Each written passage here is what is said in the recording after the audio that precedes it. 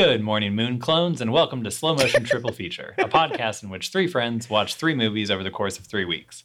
Each month, a different friend will select a different triple feature for their friends to enjoy and discuss. Slow Motion Triple Feature is one of the many fine podcasts brought to you by the American Friend Institute. I'm your host, Mike Keller, and I'm joined today by my good friends Kit and Andrew. Tonight, as part of Andrew Moon's Kit and Mike, but Mike turns away just in time triple feature, we're discussing... So do I.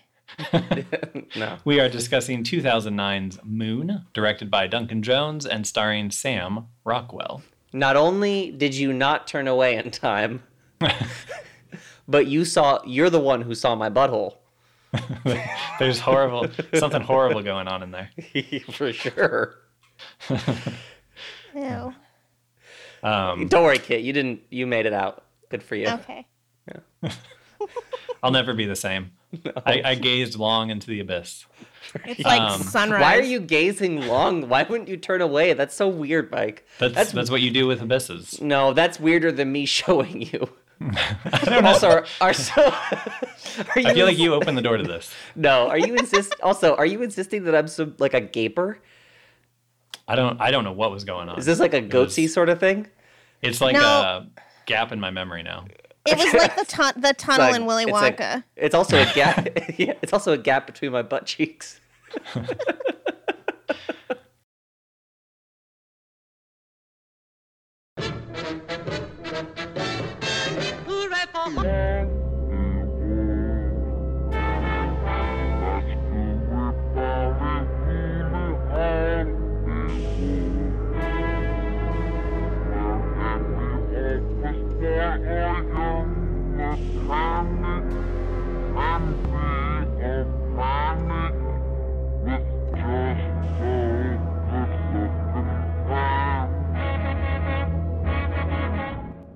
All right, thank you for joining us this evening, everybody.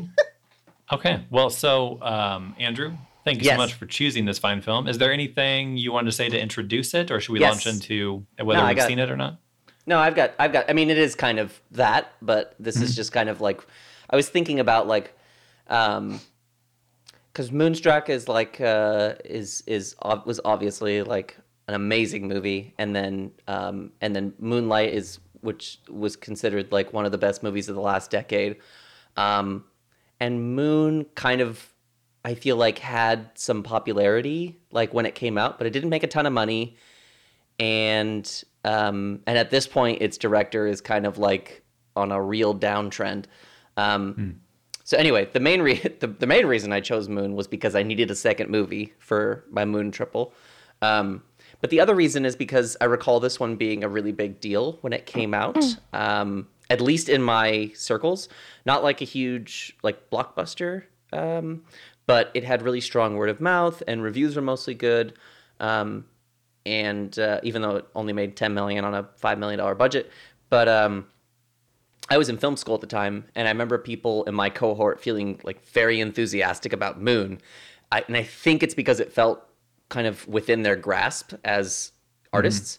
And, you start in film school thinking you can push through into making a movie people actually want to see through sheer force of will.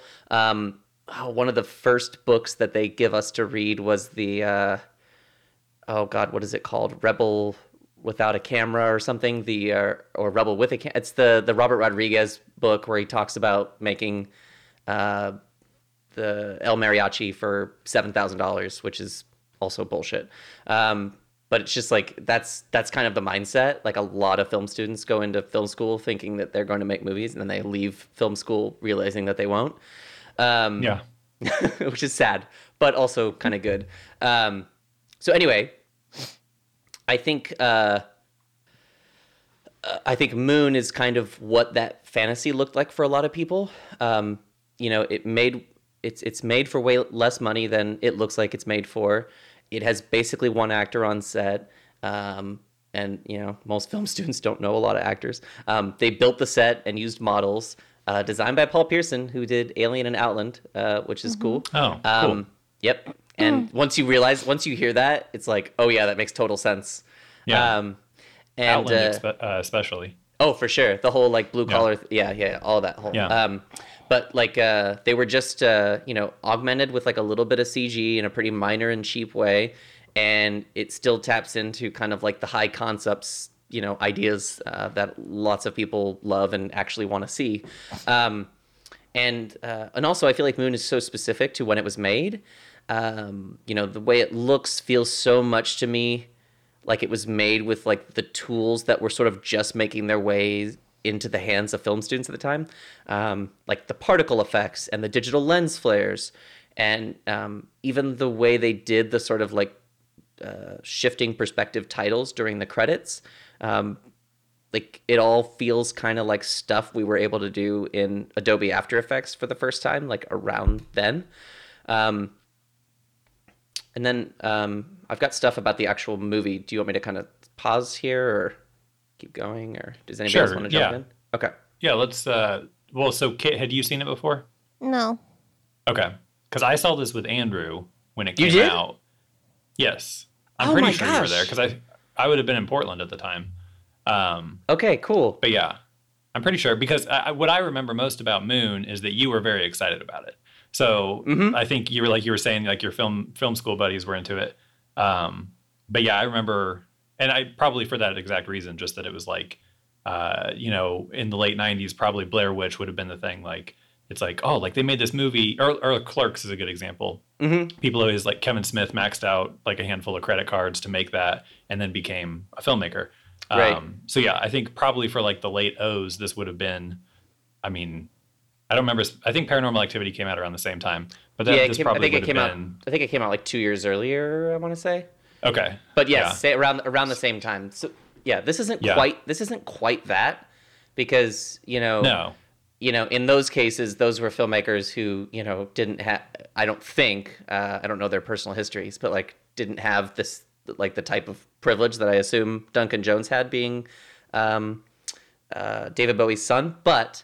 I do think, not to say that I think that he didn't like work hard or deserve to make Moon. I just mean it's like there's a difference between those guys making found footage horror movies out of the necessity to make, because that's the only thing they can afford to make, and like literally, and then this movie had $5 million, which is more money than most people will see in their lifetime. But I still think that it is something to be appreciated when somebody can make a movie that at least looks this good for this amount of money. Oh, for sure. But yeah, so that's mostly my memory. I think we went and saw, I don't remember what theater specifically, but that you were pretty excited about this, and we've talked about it a handful of times since then. I definitely remember it being like a thing that everyone was talking about, or at least everyone I knew was talking about, like how cheap it was and how good it looked for how cheap it was. And it is. I also really liked Source Code. I love Source Code. I think Source Code's better than this. But really, I do. I think Source Code. I think that that's a good. Source Code is more ambitious in the sense that it is a much bigger movie, I think, but I think this is a more kind of like tightly contained film, maybe, for sure, than Source Code. But they're also both pretty. They are still both pretty tightly contained if you think about it. Yeah, they're not. Yeah, they're all on a train basically. What? No, I'm just saying that like Source Code is basically a bottle movie, and this is basically a bottle movie. Like there's very little that happens outside of the Metra. Right. Okay. And it's also, I mean, I also loved Source Code because it's in Chicago, and I used to take that train to see Lee, and the one that blows up about a dozen times in the movie. Yeah, that's super cool. And it did freak me out. It blew up, and the place where it blows up is right by basically the most iconic landmark of that train trip. That weird like brick building that's right by the freeway. That's great. But I think it's like a technical school or something, or possibly a closed technical school. But yeah, it's a bummer. I guess video game movies come for everyone. Yeah. Is that what happened to him? He made Warcraft, and then his career's over. Okay. He made Warcraft, and then he made a movie called Mute for Netflix that There's like a two cyberpunk sequels to movie Moon, that- and Mute is one of them. There's two Yeah. sequels? Mute So- is a Moon sequel, and then he has another Moon sequel coming out this year, supposedly. it's a okay. Oh, Well, okay. a little bit on that. So I looked into this because I don't remember. I've seen Mute, and I was like, how the fuck is this a Moon sequel? It's the Tarantino verse bullshit. It's or the Stephen King universe bullshit. Like it's all these things are set in the same place but have nothing to do with each other. So in Mute, and this might actually be the best part of Mute, is there's a scene where Alexander Skarsgård's character is watching news at a bar, and it briefly shows Sam Bell in a courtroom, like in a trial with him versus his employers. And then there's the second sequel in quotes to Moon that's coming out this year is actually a graphic novel. Okay. Huh. Yeah, and not focused on Moon. It's just like Moon is like the things that happen in Moon are in the background of whatever's Right. going on in these movies or graphic novels. The cinematic Mooniverse. That's literally what he calls it, the Mooniverse. I'm not Really? even joking. Yes, it's That the makes Mooniverse. that makes me like the movie less. Why would he do that? You would do it for people who can't just let it go. But also, these are very fleeting Easter eggs. Like they're like as I said, like I've seen Mute, and I could Mute not is known as Moon 2 in some countries. that is horseshit. It has nothing to do with Moon in any way. It is Was Moon big internationally? no.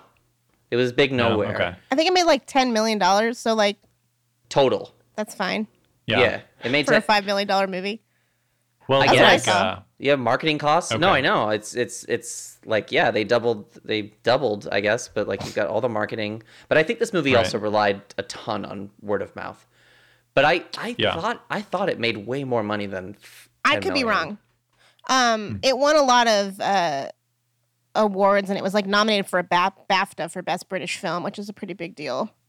I think as far as the actual movie goes, I felt like there was some space at the beginning where the pace sort of felt kind of iffy to me, like, or maybe it just, I don't know. On the one hand, I felt like, and this is like a quibble too, a minor quibble, I think, because it's like, is this dragging? Is it not dragging? I don't know. But I felt like there was a good burst of energy as soon as the younger clone arrives.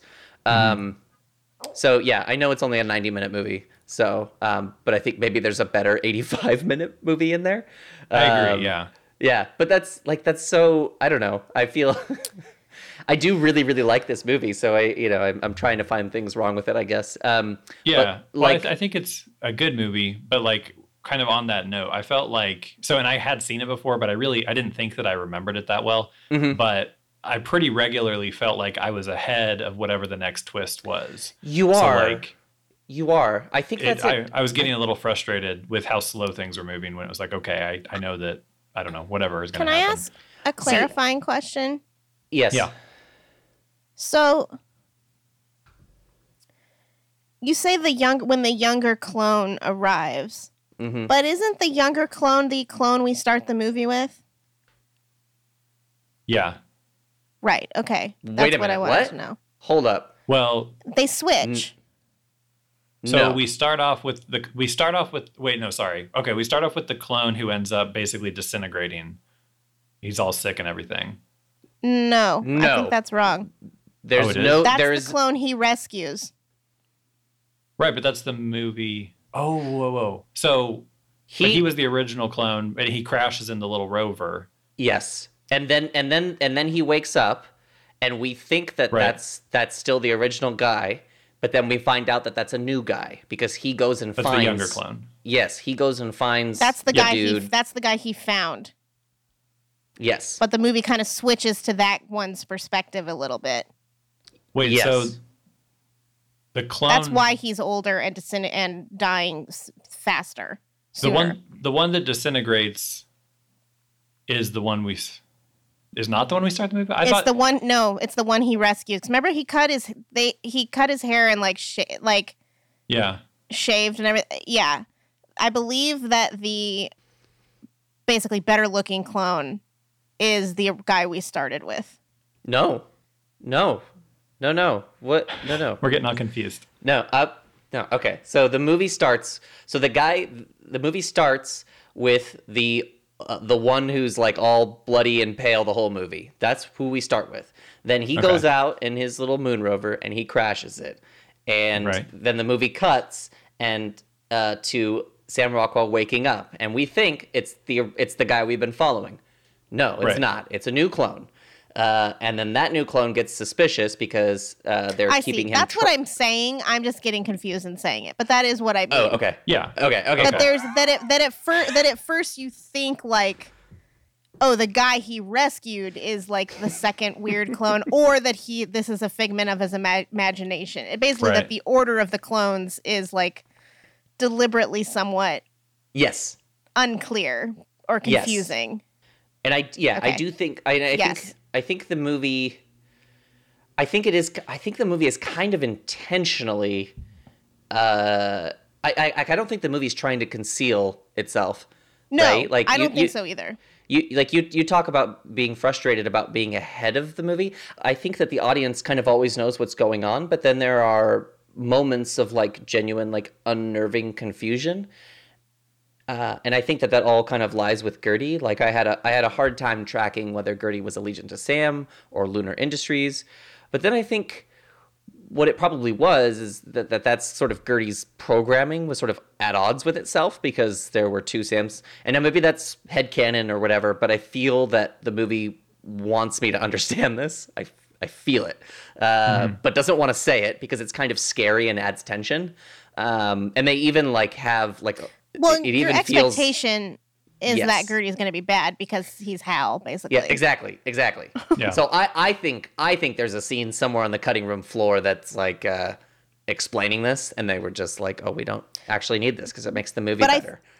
I think so too, and I also think like the stronger influence for this film than basically 2001 is what most filmmakers are going to be going into this thinking about.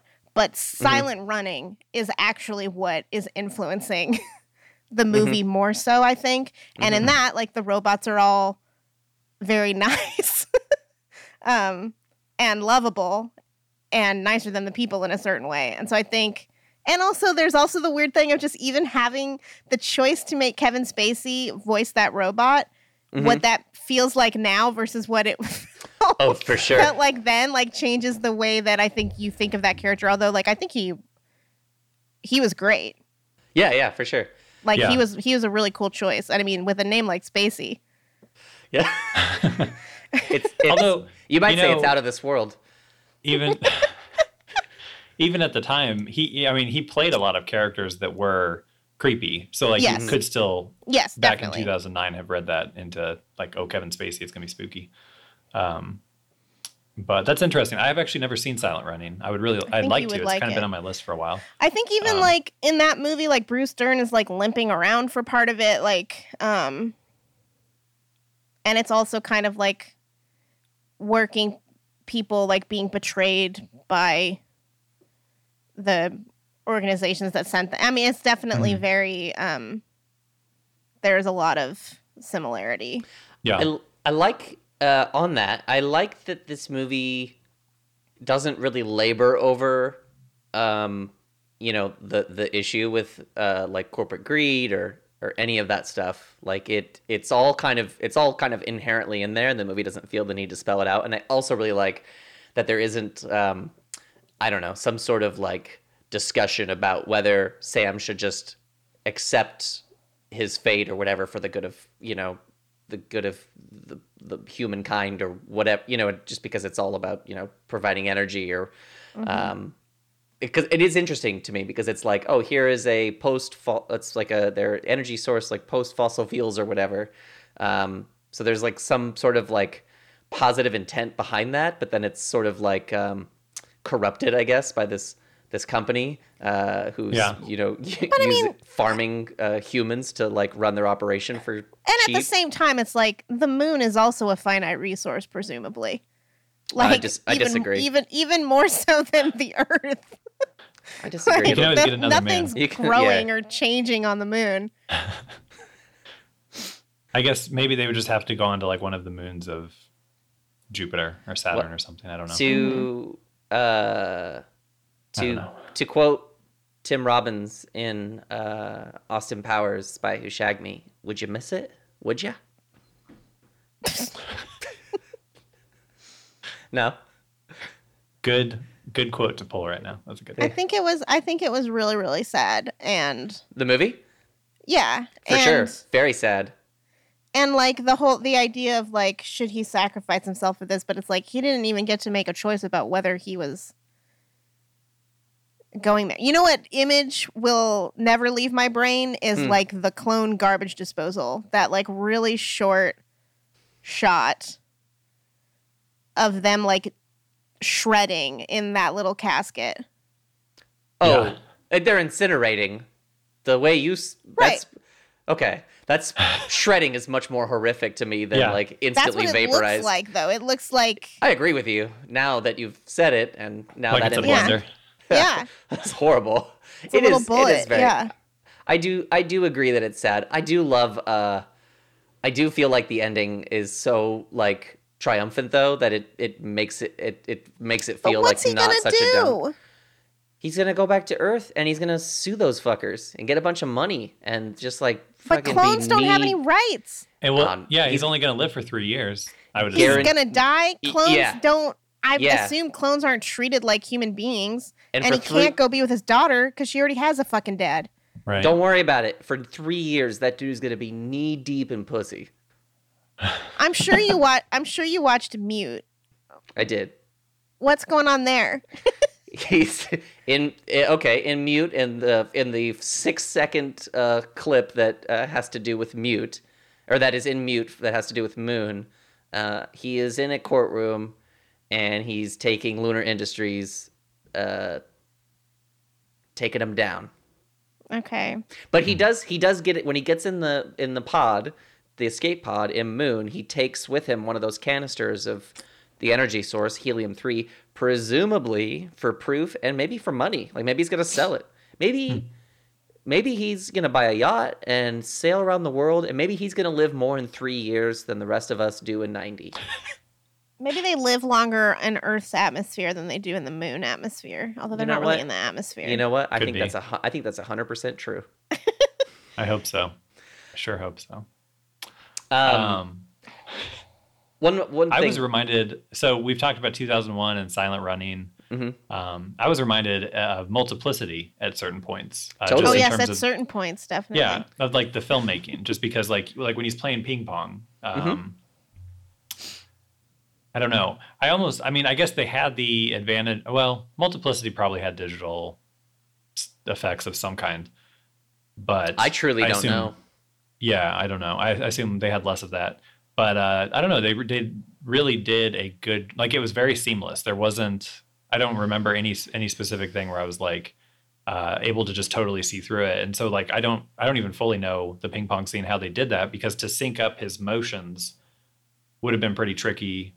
And then I looked it up, and it looked like, at least in one of the scenes where he's fighting himself, he's got himself in a headlock. They had a stunt double in a green mask that they could digitally impose his Sam Rockwell's face on, and I don't know, it was cool. It was I like the.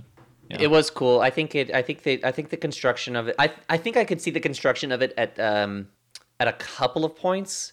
More in like, I think it more felt. I more felt it in like the delivery of some lines paired with the delivery of some other lines. Like it felt like lines from two different takes that were being put together, rather than like the way I would actually respond to somebody saying something to me. It wasn't super jarring or anything. I just noticed it at certain points. But then there's other points where it felt super, super fluid. I think the ping pong scene is a really great example.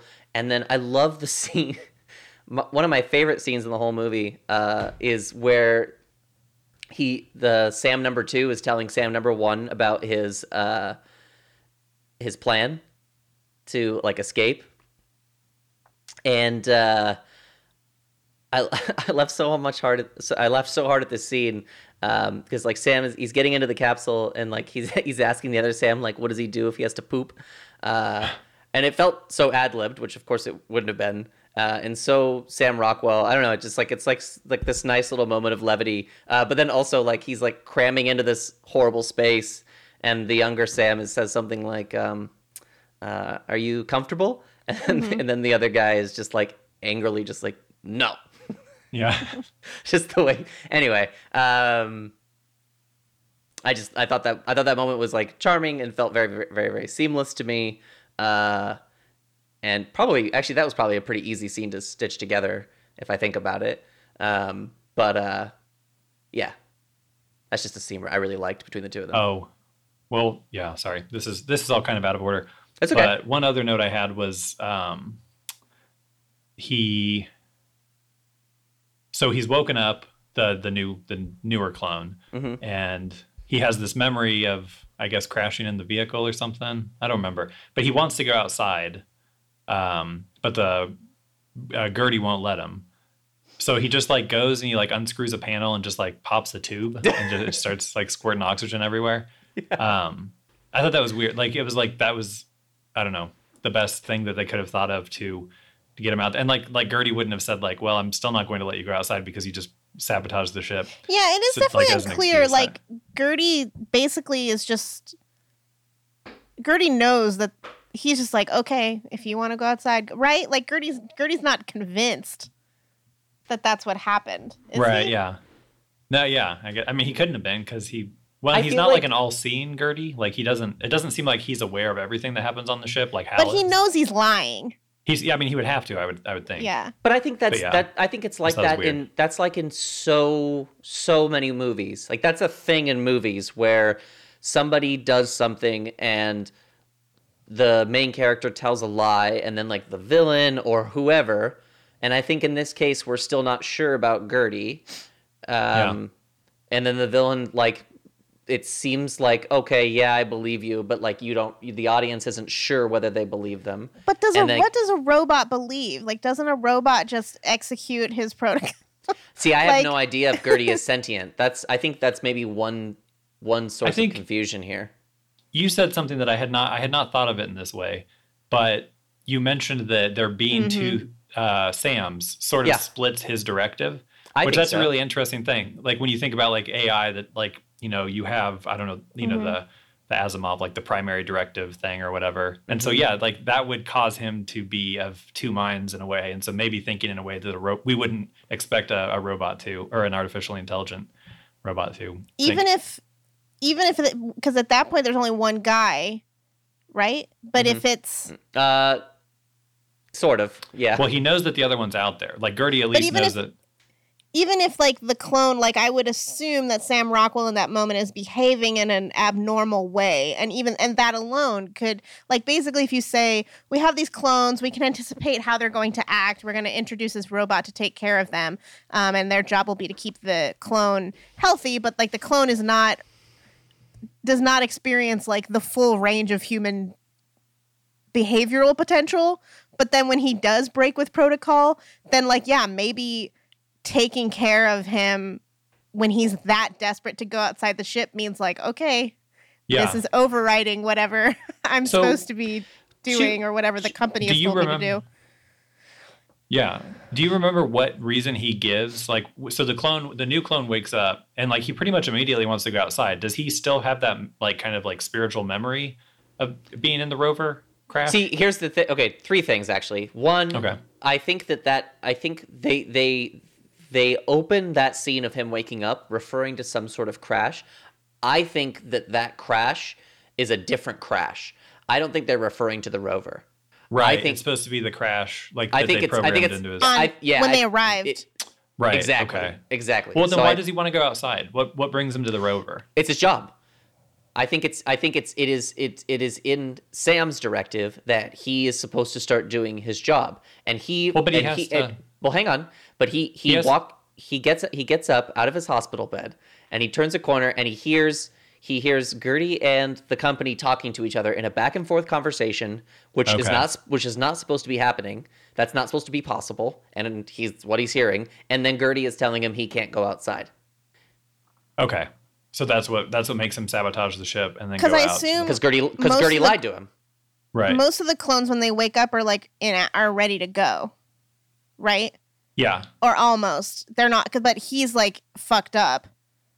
So he can't go do his thing. And obviously, presumably, what Gertie was talking to the guys about was, and that's the other thing. What was Gertie talking to them about? I bet he was ordering that other ship of people to come clean up the old clone so that the new clone wouldn't find it. So here's the thing. I'm not sure. I'm not totally sure. Because it said, like Gertie says, I can only account for what happens on base. So I don't know if Gertie actually knows that the other Sam is out there, or that he's alive, I should say. Maybe it's just like, oh, he went missing, and this is where he went missing. But like, I don't know that Gertie can actually see inside the vehicle. The other thing is that Gertie says, I like how we're spending this entire episode just like parsing through the events of the movie. But then the second thing is that Gertie says over and over again, my job is my prime directive is to protect Sam Bell, and I believe that. I think that is why. I think that is the thing that we have to hang our hat on in order to understand Gertie. Is that yes, Gertie works for the company, but Gertie's prime directive is to protect Sam Bell, and in this case, there's 2 Sam Bells, and that's fucking everything up. Right? So maybe part of protecting Sam Bell is Sam Bell not knowing that there are 1,000 other Sam Bells in the basement. Yeah. Right? He must be Gertie must be telling them that the clone that the new Sam finds is gone.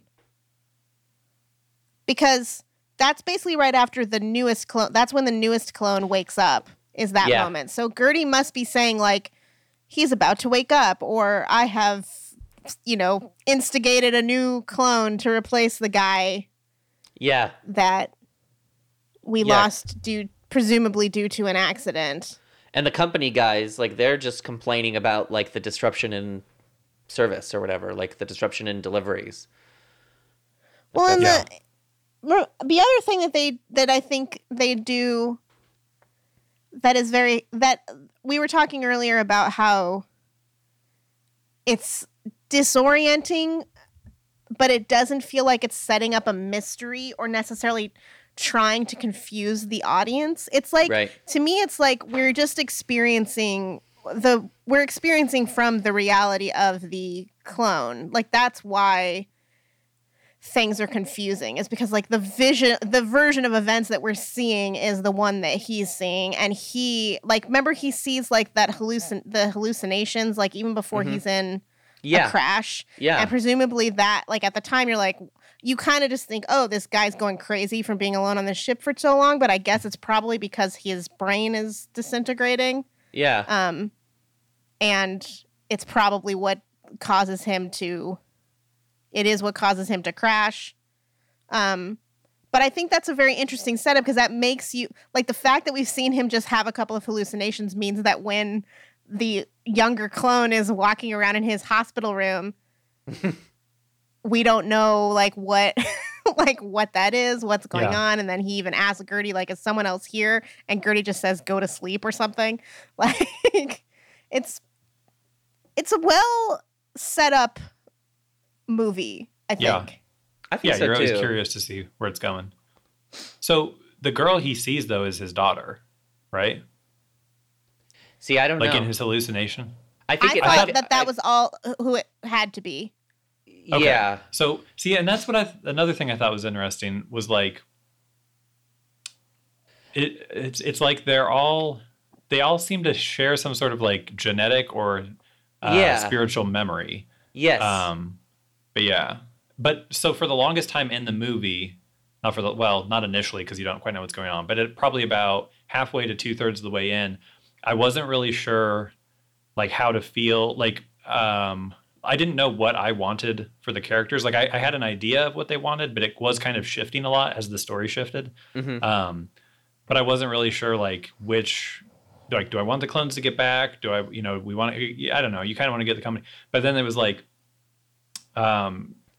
that they all had this sort of weird link. I don't know. I'm not actually sure what I'm saying, but no, I think they do. I mean, that's the only way he could know what his daughter looked like, is if it's either to the original Sam or maybe other clones. I mean, presumably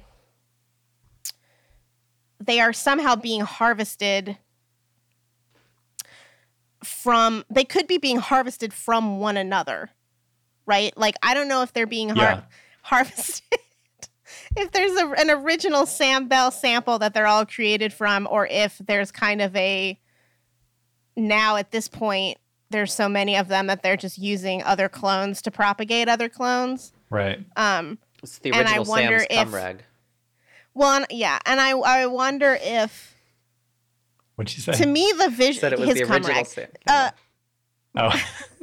To me, the vision of the daughter almost implies that other clones have gone on this exact same path, that have also called and figured out what's going on. Like, I don't necessarily think he's the first guy to have done this, although he's the first guy to have escaped, presumably, because it's going to be disastrous for the company if they figure it out. Well, so there couldn't have been that many iterations, at least in this one base, though, because she was 3 at the time that he would have been going home. Yeah. And then she's only like 15, I think, at the time when he talks to her on the phone. But he doesn't make it to 3 years, like, necessarily. I mean, I guess he does. True. Well, but even if they're going through at a rate of 1 per year, I was thinking that, like, we must be on like the 100th, and maybe like his daughter would have been dead by now already, and like it was going to be way far in the future or something. So I can tell you how many iterations there are. Okay. This is the other detail that I got from Mute, and it's not gonna make it make any more sense to you. Okay. In Mute, his character's name is 156. Okay, what? But if there's other bases, because there's a whole long tunnel when they finally get underground. So if there's other bases, then they would be regenerating as well. Okay. And whether it's from the original clone or whether they're cloning the clones at that point. So that I could see that. He could be 157, but just at that specific base, he would have, because only so many, so it's 15 like Tom, years or whatever. It's like Tom Cruise in Oblivion. Yeah. I don't remember that movie that well. Oh man, we should watch that one. I don't know if this is like, I mean, I don't know what this future is, but it just seems like that sounds extraordinarily expensive. It does. When I feel like right now you could probably pay someone less than the cost of a human clone to go on a 3-year contract to moon mine. Yeah. Well, yeah, the economy's in a tank. Unemployment's skyrocketing. People would kill for moon jobs. For a moon job. You know, all this conversation, the thing that makes that is it's sort of telling me is that oh shit, sorry, hang on. My phone's ringing. Why did they think that giving him a wife and a kid was a good idea? Yeah. Because that gives him, what are you talking about? That gives him something to live for. That gives him drive. But he's going to die. So give him something to die for. If you, like, do you know what I mean? It's like, I don't... Well, he doesn't ever know. He generally doesn't know he's, like, all the Sams before this didn't know they were going to die. I know, but I'm saying, like, they don't need him to want to live. Like, they don't... I mean, it's just 3 years is certainly a long time, and certainly a very long time to be away from your wife and child. But it's like, they could have cloned Lee, for instance, and he would have been fine. Do you know what I mean? I don't know. Like, it seems like a wife and child could just as easily be a liability for your moon mining clone. Yeah. I just feel like... Indeed, they really were in this instance. I think Lee is an out. I mean, I feel like for most people, like me, you know, like when Dennis is gone for like 6 or 7 hours or whatever, like I find myself just like walking into empty rooms and passing time. So I feel like there's no, that doesn't, I just don't think it makes, I think it speaks much more to the humanity of the character if he is pining for It's good for the movie. It's certainly great for All the right. movie. Okay, good. Here's another thing, though. Bad also, moon mining business, though. Yes. It Sorry. helps to no, it's okay. It helps to turn the audience a little more against the corporation because they basically have set up this clone with these high expectations absolutely. only to just burn him in a box. Absolutely. So, yeah. Film wise, it makes for a much more tragic story. I'm just talking about Definitely. moon mining business practices. Right. Why would you want your clones to have more humanity? How does that suit your purposes? So here's the takeaway here for me is that we have got to get in the moon mining business, guys. We got to get in while it's We're hot. probably too late, honestly. I feel like Elon Musk has beat us to the punch. Do you think His rockets work now, so we're yeah. done. Do you Also, think he'll there's be the nothing first on the moon moon to baron? mine. What? You think Elon Musk will be the first moon baron? I could see it. There's nothing. If anybody's going to do it, it's going to be him. It's just a rock. There's nothing on the moon to. Okay, have you ever rocks. been inside the moon? Until you've been inside the moon to prove that it's not made of cheese, I don't believe you. What are we The going to do with finest all that cheese you've ever cheese? tasted. We have cheese. We don't have moon cheese. What is she not getting, Mark? I don't know. This is bizarre. So I think You would eat moon cheese if they brought you some I moon can't- cheese. Yes, I I can't would eat cheese. Yeah, Mike can't, but I'll eat Oh, his Mike, portion. maybe you can't have lunar cheese. There's no cow. It's not. It must be lactose free. There you go. And you think Wow. of what the population is going to be like whenever this movie takes place. That percentage of the population that's lactose intolerant, they're going to be dying for moon cheese. It's going to be gold. They already have. I mean, goat cheese is lactose free, and you don't eat that. It's not from the moon, though. Women just don't understand. I know, man. This is messed up. So I would say one thing that I'm pulling from this conversation is that this movie has actually like a really good balance of like having lore in it that's interesting and that you can kind of parse through, but it is like not at all used to like bog down the plot at all, and I think that's pretty cool. Yes. Like I agree. that's kind of one of the best outcomes for like a sort of a movie like this, which sort of exists in the sort of space between a sci-fi movie and a hard sci-fi movie or something. I think. Yeah. I mean, I think that's why I liked it. Like, although it doesn't sound like it, I did understand the movie. Like, I don't like. I don't know how to say this.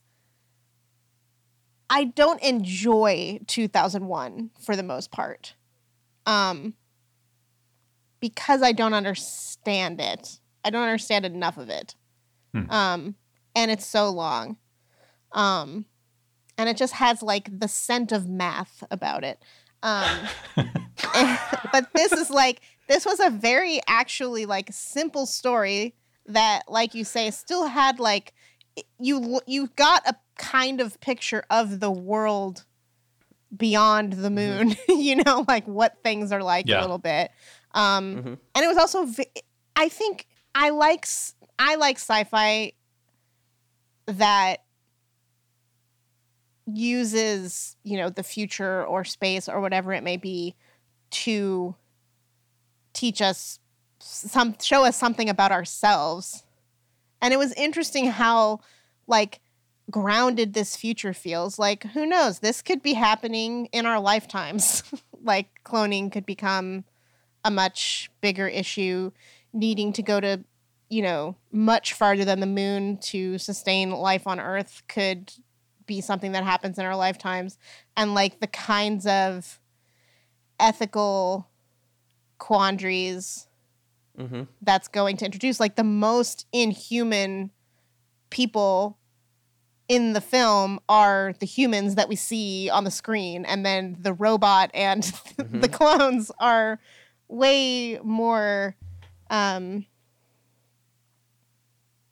don't know, compassionate and loving and ethical than the fucking assholes who created them. It's just like such a bummer, such a sad. It was so sad, but I did like it. I think my mom might like it too. I am actually she likes a really sad movie. I'm really happy that you liked this because I really wasn't sure that you would. But I would also it's say not fun, but it's great. No. It is fun. It is fun how it looks for so little money is very fun. I cannot say enough about the miniatures in this movie. Like, It's really, really cool. In some ways, I think that the things that they do to make the miniatures feel like they're, large and on the moon actually take away like all the like little particles and lens flares and stuff. Because like the actual like miniatures themselves, to me, they reminded me of like Mike. You'll remember because you are a living archive of the '90s. But do you remember like old like RC car commercials? Oh yeah. Mm-hmm. Just like where they're like flipping all over the place. Yeah, and like just like driving down dirt roads or whatever, like a Dodge commercial or something. Yeah. It reminded me so much of that. And then and I love just the edits between establishing the moon and the little moon car driving around, and then inside is like, oh, there's a full grown man, but like I know that's a toy. And the thing is like that feels so intentional to me because it's like you can make miniatures look totally 100% real. Mm-hmm. And I think you could at that time for the amount of money that they made this movie for. It doesn't look as real as 2001, and it's like 40 years later. But I think it's on purpose. Yeah. So that's a very cool choice, I think. Mm-hmm. Mm-hmm. And I don't know what it does. I don't know what it means for the story itself. Like I got nothing on that. But it just seems it's just a nice aesthetic choice that's very peculiar. Kind of gives the movie a feel. Mm-hmm. Some texture. And it's always gonna look good. That's the thing too. That movie is never gonna look bad. Just like 2001 is never gonna look bad. Yeah. Sure. Meanwhile, Armageddon looks bad. Does it? I don't know. Oh my God. I haven't watched Armageddon in a while. Compared to this? I haven't seen it. I probably haven't seen it since the 90s, honestly. Whatever. Forgot I'm not allowed to say anything. I'm trying to think of a movie that has. I'm trying to think of a movie that has spaceships that don't look very good because of CGI. But I mean, the Firefly. Yeah. Firefly looks worse now. A movie with bad spaceships. No, well, that's like not even fair. I know, you're right. It's not fair, and they look pretty good for TV. Yeah, the CG in Firefly looks great considering it's 2002 on Fox. What's a good example? Another movie that's kind of reminded me of, and I'll bring this up as a subject, but I almost have nothing to say because I barely remember the movie. But it was a low budget, sort of a mind-bending sci-fi kind of thing from the 2000s. Call it Primer. Have you seen that, Andrew? Yes. Yeah, okay. It kind of reminds me, like that one was much more complicated and harder to follow. Talk about math. Yeah, no kidding. I think it was deliberately harder to follow. Like that was part of the fun of that movie. And I don't think I did follow it. I got lost, to be honest. I hate that movie. You didn't like it? I do not like it. Okay. I do not. Yeah, but it kind of reminded me of this where it's like, it's the same way in horror, like a new filmmaker or like, I don't know if that was the guy's debut or whatever, but like it was.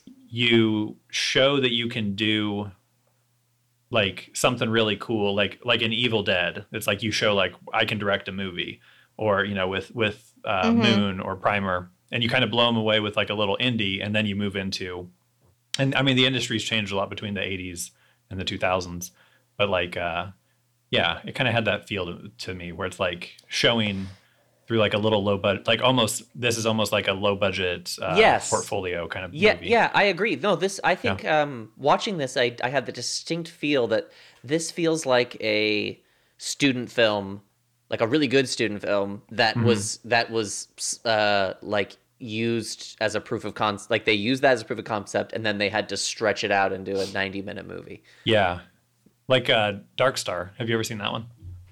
John Carpenter. No, but I Okay. I know what you're talking about. Weird. But yeah, That's totally, David totally. Bowie's Like last like the album. first Evil Dead movie Wait, is totally Black like Star, that, never mind. and then he gets to make the Evil Dead 2, which is essentially a remake of the Evil Dead. Right. But And eventually he makes but with Spider-Man. more money, and then eventually he made Spider-Man, and the Darkman. rest is history. And then eventually Duncan Jones made Warcraft. Yeah. Which I still haven't seen, but I would think like to. I might do a triple that's when you talk about Primer, it makes me think of Happy Accidents. I've never seen that. Very few have. Okay. Wait, what was it? Happy Accidents. Oh. It's Vincent D'Onofrio and Marissa Tomei. Yes. And I might do like a time travel romance triple, and we might. What are the have other to- ones? Well, Safety not guaranteed. yeah, safety not guaranteed. I have The Kate Time Traveler's Leopold. Wife. No, I won't do that. Kate. Oh, but we could do the lake house. Oh God, there's a lot of these. Kate About Leopold, Time. Happy Accidents, Tuck Everlasting, which isn't time travel but sort of similar. About Time, Safety Not Guaranteed, the lake house. The thing is, I would like to watch good movies. I thought Safety Not Guaranteed was pretty good. Yes. Yeah, and I actually do think Kate and Leopold is good Oh, I haven't in seen a that. way. Oh, what's that one with Christina Applegate? Is that a time travel romance? What? I don't know. What There's are like you the French talking- guy that was in The Professional, John Reno. Jean Reno. Jean Reno. I guess I could look it up. Reno, yeah, I'm pretty sure he's in it. Christina Let's see. Applegate. Just Visiting? Yeah, that's it. Oh, I this never looks saw like a it, Mike but- movie if I ever What saw is I don't know if it's a time that? travel movie or not. Just visiting. 2001. Look at this I've never picture. heard of this. Oh my god. Oh my God. This poster is incredible. So it's a picture of Christina Applegate in a very late 90s, early 2000s outfit. And she's standing Quite an over... outfit. Yeah, she's standing over a manhole cover holding what I assume is Excalibur. And out of the manhole cover are two like medieval looking dudes, one of them played by Jean Reno, climbing out of the manhole. Wow. We should watch They're this. nice. So Oh I'll my read God. the plot briefly. Is a Roger French... Ebert gave it thumbs up. there you go. A French count is in England to marry the princess. She's killed. A wizard helps him to time travel back to before the murder, except they end up in Chicago, April 2000. It's in Chicago, descendant so's the helps lake him. house. There you go. What's the lake house? Oh, is the lake house in Chicago? The Keanu one? Yeah, Okay. Chicago time travel romances. Yeah, let's do Just Visiting. I love Christina Applegate. I'll watch anything with Christina Applegate in it. I don't think it's going to be good, though. Yeah. Ebert said it was Yeah. good. You calling a dead man a liar? That's true. Ebert said it was good. Yeah, you Kate would and like it. Leopold. Where's Kate and Leopold set? Probably New York. Tara Reid is in it. In New Just York. Visiting? Oh, Bridget Wilson is in it. Yeah, and Just Visiting. Oh man. A lot of babes in this movie. You sold me on Tara Reid. Mm-hmm. Then Anyways. we could do like your girlfriend turns into a bird supernatural, like turning into animals supernatural romance, and do like Lady Hawk and what else is there? I would Beautiful love to do Lady Hawk. Creatures, maybe. I can't think of any movies I have seen with that pitch. You haven't seen Lady Hawk? Nope, never seen Lady Hawk. Mm. I'm kind of amused to find out that Lady Hawk is about a lady that turns into a hawk. Yeah, I didn't think that's. thought I know. I was too. I thought it was like the name of her name or a Yeah. lord's name or something. It's like, nope, she is a Lady Hawk. It is. We it's could watch about, Puma Man. What'd you What is say? it? Puma Man. What is It was a that? Mystery Science Theater. Mystery Science Theater did it. Oh, It's yeah, an yeah. old movie from like the 80s or 70s probably. We could watch Puma The Man. Animal with Rob Schneider. No, I'm talking pretty like sure. romantic movies, No, I've seen The Hot Chick. I haven't seen the animal. like where your boyfriend's a wolf or something. American Werewolf in Paris. We could do Yeah. that one. Ooh, that would be do- Not good. London. The- Paris. we could do the Twilight that I forgot even existed. I have not seen can't the, just- the last two Twilight movies. Yeah. You haven't? Those are Yeah, like the only I'm ones sure that's true, worth yeah. Well, I'm trying to remember where it Well, splits. let's return to Moon for a moment. Why can't we talk about Twilight? I honestly think that. Do you know what happens in the last two Twilights, Andrew? I know that there's like a battle, and then I know that they have a baby, and I know it's really, really weird looking, and I know that the werewolf guy like gets a boner. To fuck the baby. He wants to fuck the baby, which I applaud all these choices, of course. I would honestly say, like, they're horrible, obviously, but they do have that thing that I love of, like, wow, I can't believe that happened. Like, for how, like, and I felt that way reading the books, too, honestly, was that, I'm not a Twilight fan, by the way, but I have read them all, and I've seen the movies, and I saw them in theaters. Elise and I would go and laugh at them, and people would be mad at us. Yeah, okay. You're a Twilight fan. But I actually remember I was living in your house. Yes, when you came back from one of the Twilight films, and you dressed up for it. No, I did not. Yes, you did. You had like a goth look going. Yeah, I remember it. I remember it. What are you talking about? Yeah. I don't think that's true. I'm pretty sure you at least had like black eye makeup and lipstick. Okay. And I remember you used to drive up to Washington and try to find the shooting locations, which I thought was really weird. Yeah. I did that. I actually went to that town. A lot of people from our high school. Twilight, we know a lot of people who were in those movies. Yeah. Well, we're in the industry. Yeah. But when I reading the, because like the books fucking suck and they're extremely boring and banal, and you're like, why was this broken over into 4 stories? And then it's like, so it's just really sucks. And then in like the last one, like Bella is drinking blood and Edward's having to bite through her uterus to like get the baby out. She's like vomiting blood. Like it's fucking bananas. Like how her, like suddenly it's like such a horror novel. And I really liked that.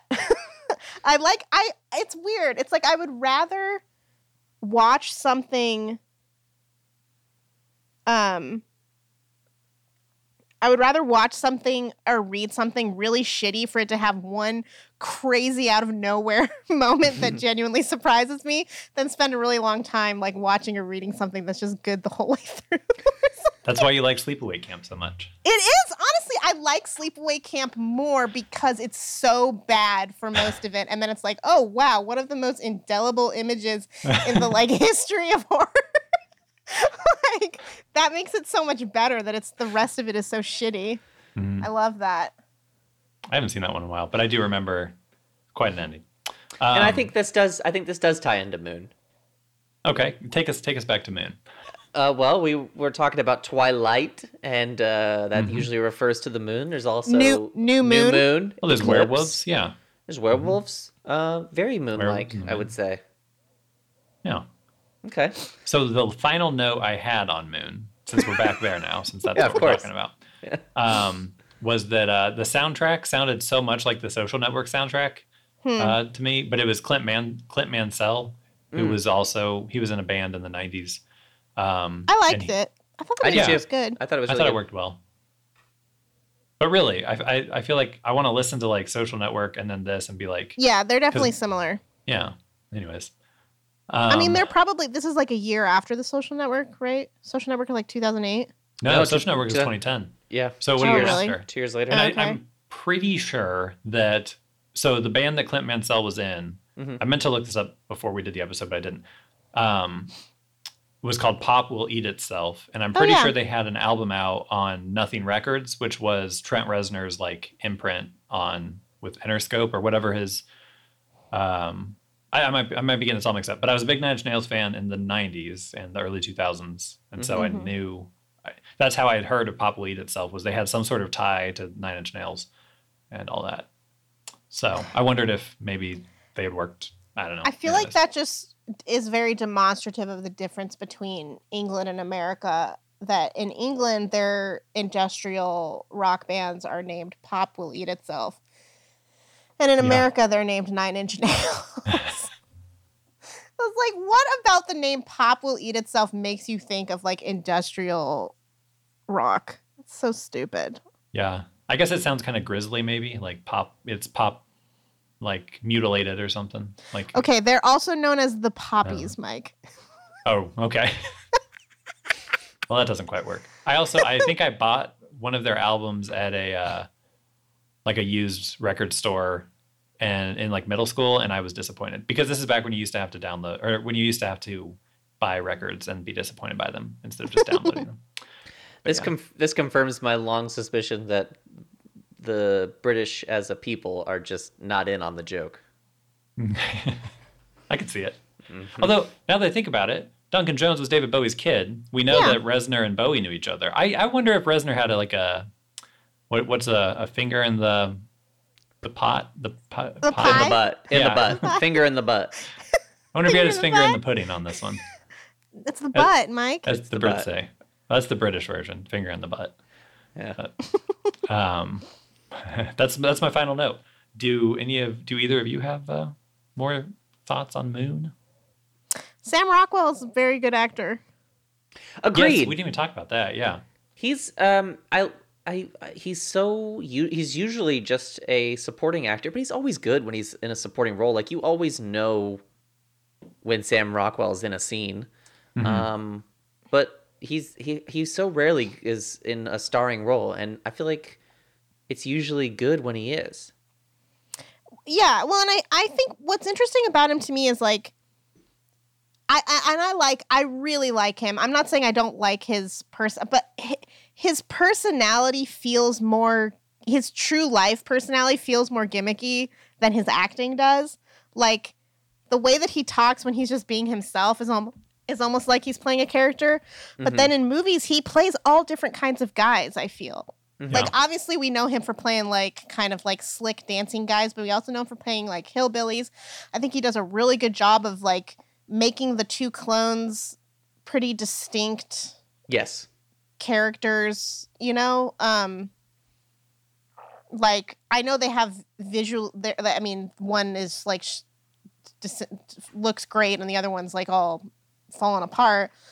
But they really feel like different guys. I wasn't sitting there thinking like the ping pong moment in a way is like one of the only moments where you're like, they're kind of showing off that they have the same guy playing two different, but most of the time it's just like, I feel like I'm looking at two different guys. In fact, when he like first shows, for the first couple of scenes where there were two clones, I was like, I remember that this movie is about, like, has Sam Rockwell playing against himself, but I was kind of wondering if these were two different actors.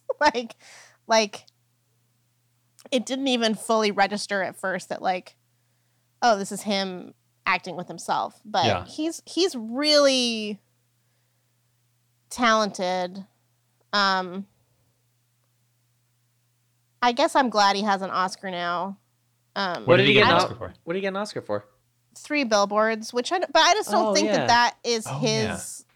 He's really good in that movie. He's good, but it's a little bit of a, like, we love to give Oscars for that role. Yeah. Wait, I don't think so. Not for that movie. Like, if you think about that character, like, he got maybe, I don't know. But he plays a character who is, I don't know, painted as kind of like a racist and not like a very good guy. And the movie doesn't necessarily end with him being fully redeemed or anything. I think it's such an interesting, I don't know. It's a really interesting character. I think so. I'm just saying, like, Rod Steiger won an Oscar for that. All right, you win. The guy from Cool Hand Luke, I think, won an Oscar for like a similar, like, we love to give supporting actor awards to that character in a movie. Okay. That's just what I think. I agree. Yeah. No. Didn't George Kennedy win an Oscar for Cool Hand Luke? George Kennedy? Yeah. Did he win an Oscar? I love George Kennedy. I think he won for Cool Hand Luke. I'm not sure. I'll look him up. Computer, show me George Kennedy. Wasn't he also president? Processing. Yeah. Yeah. I wish. That would have been fun. It does not. Oh, yes, he won. Yeah, Cool Hand Luke won Best Supporting Actor for the role. Mm-hmm. I did not know that. Cool. He played Hothead Luke opposite Paul Newman's Cool Hand Luke. It says here. That's cool. They should make a sequel or a I'm prequel. thinking about it. You're thinking we're in about the it. industry, so I've been shopping that around. To all your Twilight friends. Uh-huh. Yeah, that's cool. We got to strike while the iron's hot. He was in McHale's Navy. Great movie. The movie, yeah. Mike, He pops up in a lot of shitty films in the 80s that are fun. What did you say? Were you a McHale's Navy man or a down Periscope man? I don't want to divide our audience. Okay, fair enough. But I think, oh gosh, I think I have seen both, and I think I enjoyed McHale's Navy more because I like Tom Arnold. Okay. Not as a person, but I like Tom Arnold. Like, I watched Carpool the other day. I watched The Stupids a few weeks ago. Mm-hmm. I'm still on the Tom Arnold train. Okay. Tom Arnold Do you remember? is one of the best guests on Never Not Funny. Oh yeah, It's crazy to listen to him because he's definitely insane. yeah. Oh, And yeah, it's for sure. amazing. He did have like a coke problem, right? I'm pretty sure. Like And when it's he was like- with Roseanne. What in the fuck could that man be like on cocaine? Like he's already like he seems like he's on coke 24/7. Yeah, I can't imagine. I've actually thought about this before. Not with cocaine, but just like he was married to Roseanne, and we know, like, I love Roseanne. We've been down that road, but like, just imagine being like a fly on the wall in their, hopefully not their lovemaking nest, but in their, just in their kitchen when they're just having a chat in the morning. Two I very don't strange know. people that found I each think other. it would have been scary. Yeah. Yeah. But yeah. Anyways, I like Tom Arnold. Do you remember like that time in the 90s when they were making like military comedies? Like there was McHale's Navy and Down Periscope, and then there was like In the Army now? In the Army Now, Sergeant Bilko with Steve Martin. Yeah. See, a a lot of Hubbard- these, though, are remakes of TV shows, you know, right? like McHale's Navy and Sergeant Bilko. Renaissance What's Man. that? Renaissance Man. Do you Yeah, remember Renaissance Renaissance Man? Danny DeVito and Mark Oh, Wahlberg. Major Payne. Major Payne. Very, very famous movie. I have seen Major Payne possibly more than almost anybody on the planet, I bet you. I had a friend who he really loved that movie, and every time I spent the night at his house, we would watch like 2 movies, and then we would just close out the night with Major Payne. So That's so bizarre. it was a weird one. We watched a lot of good movies together. He just really, and I didn't hate Major Payne. I thought it was fine, but it's just like I'm just like imagining like you've just finished Citizen Kane, and then you followed that up with The Grapes of Wrath, and it's late, but it's not that late, yeah, it's only 3. It's like, you know what I mean? Like you're a little bit tired, but it's like it's a sleepover, so it's like a little weird to go to sleep right now, and you wouldn't Right. normally go to the bed this early. So it's like, well, what you're quiet and you're waiting for the other person to say what they should do next, and then he sort of sheepishly asks, "You want to watch Major Payne?"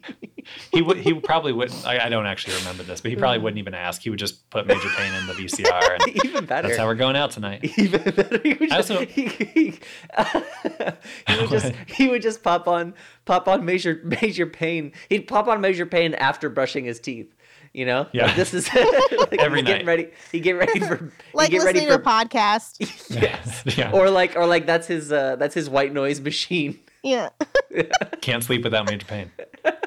Oh man. I also His just had a first- random memory What is it? that I will share on the podcast. This is a podcast exclusive.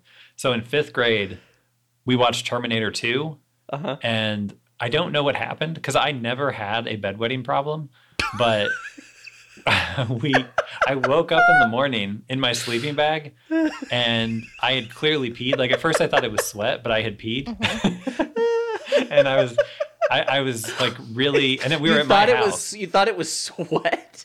I never wet the bed. Like You were just like, wow, my unless I was balls really are little. unusually sweaty today. You could feel it. It was like all around my waist and everything. Well, so yeah, I don't know what happened. I'm sure. But I remember I was like, I've got to figure out a way to hide this from my friend because if this gets around the 5th grade, I'm in trouble. Yeah. For sure. Yeah. Yeah. So yeah, I think I just like ran out, changed really quick. And then the sleeping bag, you could just kind of leave it. He wasn't going to like inspect that in the morning.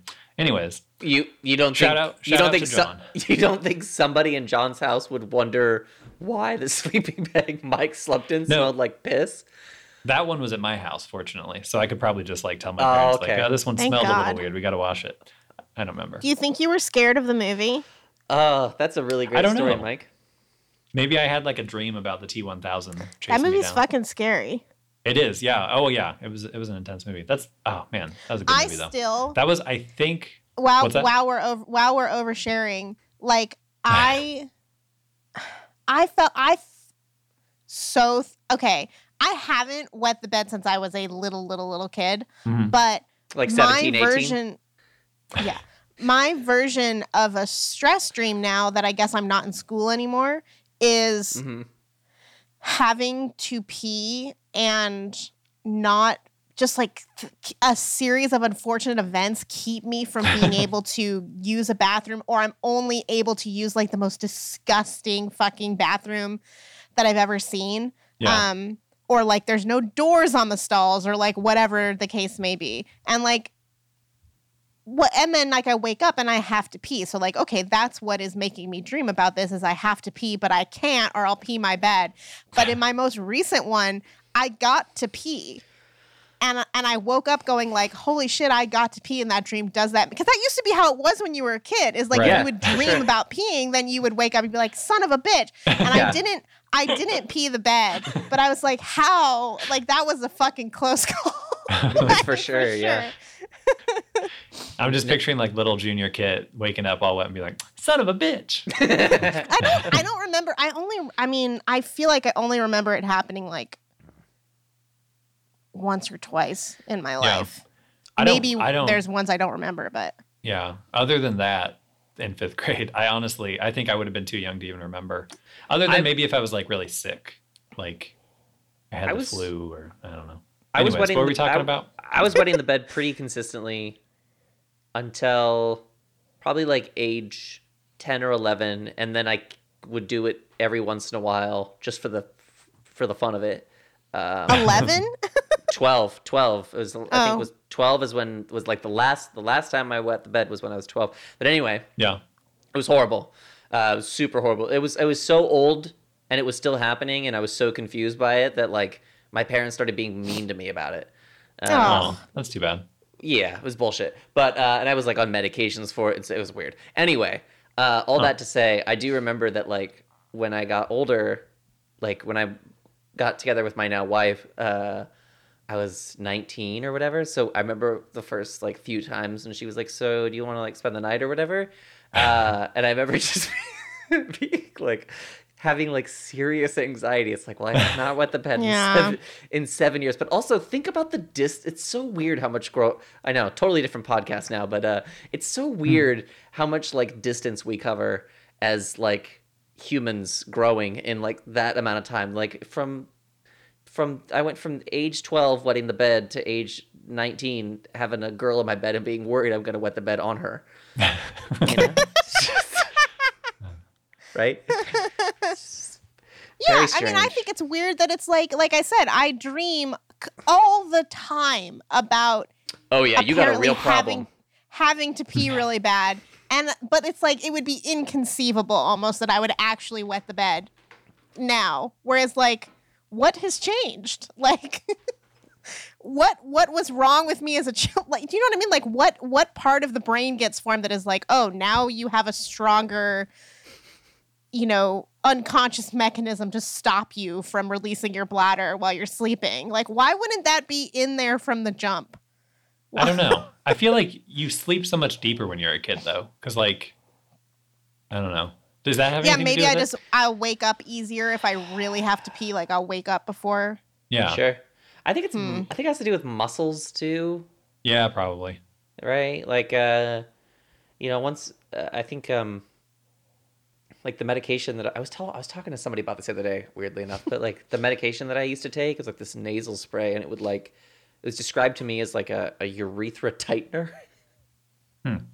which is a weird thing to say out loud. But Why don't you just stick a Q-tip up there? why wouldn't I? Oh, that's a great question. Why didn't I think of that? You could put this at the beginning of the episode. That would be good. I'm sure people really want to hear this. Okay, so Speaking of the episode. Yeah. Should we do our cruise minute? Yeah, let's do our cruise minute. Do you think Tom Cruise has ever wet the bed? No. Yes. Yes. I don't think he has. I feel like Ever. it's a big reason for why he is who he is now. You think so? Maybe. Yeah. He had to fight extra hard to... Could Tom Train his Cruise bladder. do this in this movie? Absolutely.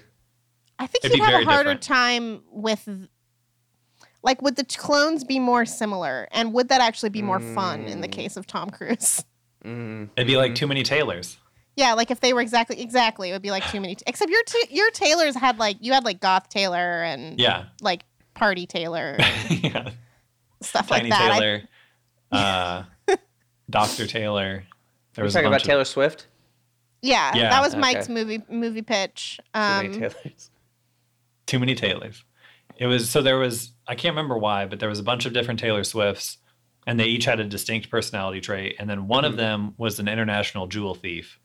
And they all had to team up to stop her from stealing, like the Queen's diamond. Sounds great. And she never wrote me back. That's messed up, dude. I mean, if anyone can pull off playing, like anyone has the acting chops to play 12 different versions of herself in one film, it's Taylor Swift. She did that in that music video. She stole my idea. I know, it's funny. Then the Look What You Made Me Do video came out, and I was immediately texting Mike holy shit. She listened to the podcast. Yep. But yeah. But no, I think Tom Cruise could have done it, but I do think it would have been a much different movie. It would have been. Although, I don't remember Oblivion. Does Oblivion get close to this? I feel like this, if you had clones of Tom Cruise, they would not be used for moon mining. Yeah, They don't that's really. true. He is an astronaut in that movie. He doesn't interact a ton with the clones. Like it takes the movie a while to even figure out that there are. It's not really about that the way the moon is. Are there clones of him? Yeah, the whole movie. So do you see a bunch of Tom Cruises? Yes. I mean, Do you see you him see several. younger? I didn't remember that. Are they risky business Tom Cruise? No. They all look like the age that he is in the movie. But wouldn't it be fun if it was like a whatever that Will Smith movie that sucked was? But it was Gemini Man. I watched a breakdown of why Gemini Man was so bad, and it sounded like, wow, they really didn't understand their own movie. Sorry, not to talk about yet another film, but it is about clones. That's related. It bums me. I really feel very, very strongly that Will Smith still has it, and it really bums me out. He can't pick a movie. I know he can't pick a movie. It's heartbreaking, but every movie that I watch him in, he's got that magnetic presence that he had in Men in Black, and it's just like he makes all those bad movies better, I think. But yeah, he's the worst possible casting for that film because he doesn't look any older than he did when he was a kid. Oh, he looks great. The technology looks like, I think the young Will Smith in that movie, kind of like young Samuel L. Jackson in Captain America or Captain Marvel, it looks really good. But I think part of the reason it looks really good is because those guys don't look very different. You basically change their hairstyle and it's like, okay, yes, this is young Will Smith. He has a, high top fade. But that makes it not as interesting a movie because there's nothing. Will Smith, we just saw him in Suicide Squad with his shirt off. He has not lost any of his physical prowess, clearly. So, what's arguably he's gained more.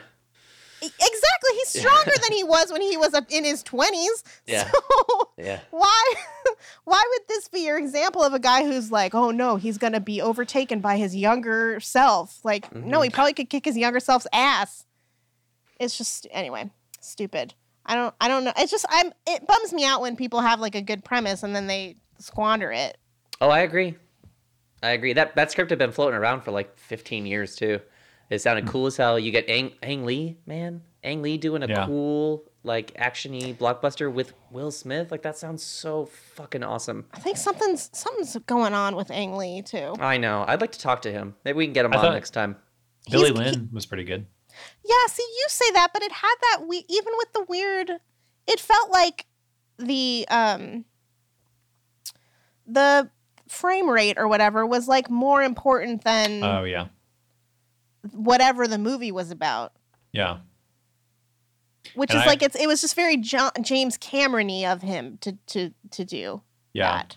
I only saw it on DVD, so I didn't see any of that. I never saw any of that either. Yeah. All right, my cruise Mimit. Yes, what you got? David Mimit. So it seems that I've got good news and I got bad news. Okay. The good news is that they're planning to restart filming Mission Impossible 7 in September. It's about time. The bad news is we have to wait until September for them to start filming Mission Impossible 7 again. So there you go. Did folks. they change has the release date moved, or are they just going to do it real fast now?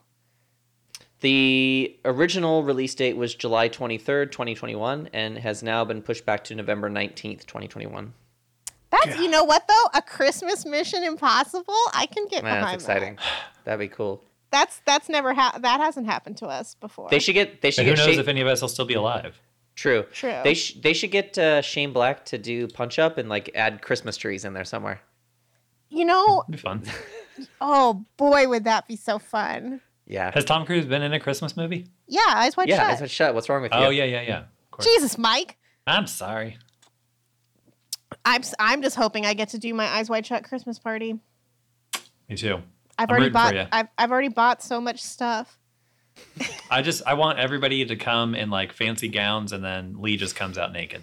I thought Lee could wear like pants and suspenders with no shirt. That'd be good. He could be Sidney Pollack's character. Yeah, I do want people to wear like, you have to wear like a gown or dress like a prostitute or a mask with no clothes, whatever. That's fine.